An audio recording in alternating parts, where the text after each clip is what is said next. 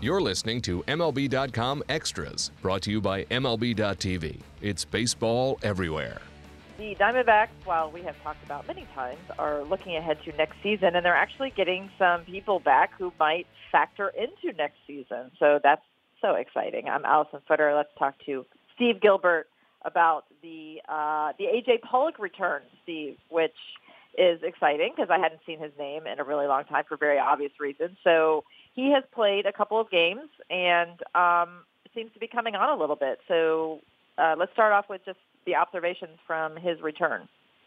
Yeah, Allison, I think that, his loss this year, you certainly can't blame his loss for, as bad as the season's gone. But it certainly was a blow to them. And I think you see just in a little bit of time that he's been back, just what he brings to the lineup, whether it's, the ability to steal a couple bases and score a run like he did the other night, the ability to play defense, just the kind of just having him in a lineup seems to energize the team quite a bit. So having him back has been a big deal for them. I think it's a big deal for him as well to get to test out that elbow and to see that everything is okay. And I think that will give him some momentum headed into the offseason and into next season, as opposed to had he missed this entire season, there'd always be that kind of, anticipation going into spring training as to, what's the elbow going to feel like? Is he still going to be able to play the way he once did? So I think this month is certainly important to have him back and allow him to kind of get a good feeling going into the off season. So what is the schedule for him? I mean, in my experiences reporting, when a position player is gone for a long time and they return, they usually have like a little minor league stint, a rehab stint, and then they'll like play 2 games, be off 1, play 2, until they sort of get back into that playing mode. Is that what's happening with him? Yeah, they're going to take it careful with him if he experiences any discomfort or they don't want him to overdo anything. So I don't think you'll see him in there for every single game the rest of the way, but I think that he's going to get as much playing time as he can handle here in September and get as many at-bats as he feels like, healthy enough to take, again, to try to help him heading into the off-season. Yeah, so looking back, I mean, I'm not trying to pour salt in the wound, but I remember I was there on opening day and I saw he was introduced in the pregame intros and he got this huge ovation. He had just hurt himself. He seems like such a good guy. When you look back, how much of a difference could he have made? I mean, clearly there's the pitching issues are the major reason why the Diamondbacks have had a terrible year. How much of a difference could he have been to this offense? I think it would have. I think he certainly made a difference. It's always going to be hard to quantify that, but as you remember, there was so much optimism surrounding this team during spring training. They had a great spring. It seemed like they were firing on all cylinders, both pitching-wise and offensively.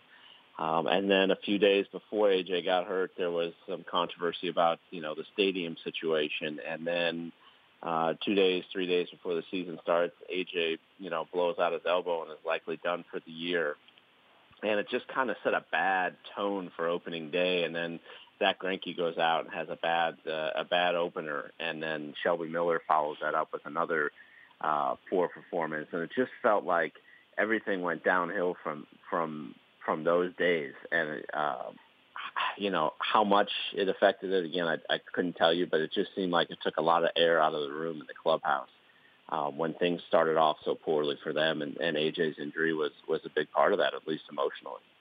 Yeah, totally. And just looking ahead to next year, I was reading some of the coverage, sort of speculating on who the closer could be for next year. Obviously, it seemed like they have this year that closing games wasn't the biggest priority because you have to obviously have leads going into that 9th inning. But they do have some decisions to make with that. And now that they have made some roster moves where they've actually gotten rid of a couple of their candidates for closer, where do they go from here? That's a great question, and that's something that the bullpen, you look at, getting Pollock back. You look at, next year Shelby Miller maybe bouncing back and being the pitcher they thought he was, and some of these other starting pitchers taking a step forward. You kind of feel somewhat confident about that, at least more so than the bullpen, where right now it's just been a real struggle for them. So they're looking at Jake Barrett. They're looking at Enrique Burgos as guys who could possibly close games. But there's a big difference between pitching the ninth inning and then pitching the seventh inning or the sixth inning or the eighth inning even. And, so far the young guys haven't shown that they've been able to do that. Now, could they do that next year? Certainly possible, but I think they would probably hate to have to count on that without any kind of success here in this last month for those guys. So certainly the bullpen's an area where they're going to have to look to improve during the offseason, at least based on what you've seen so far this year.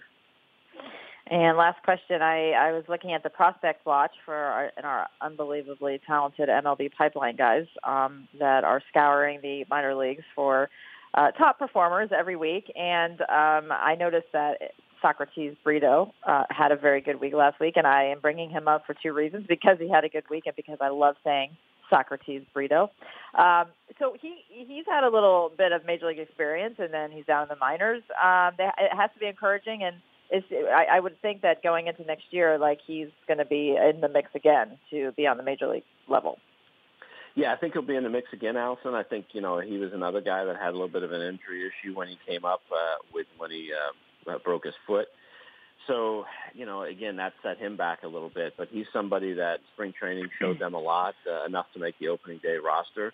And I think, with Pollock's injury, they were just kind of playing mix and match in the outfield, and it was hard for a guy like Brito to get consistent at-bats out there. And it's hard for a young player to establish himself without those consistent at-bats. They're so used to playing every day, and then they come up to the major league level where, first of all, the pitching is much more difficult than it is at AA or AAA. And add to that you're not playing every day, so it's hard to kind of stay in a consistent groove. So certainly he's a guy that I don't think they've given up on.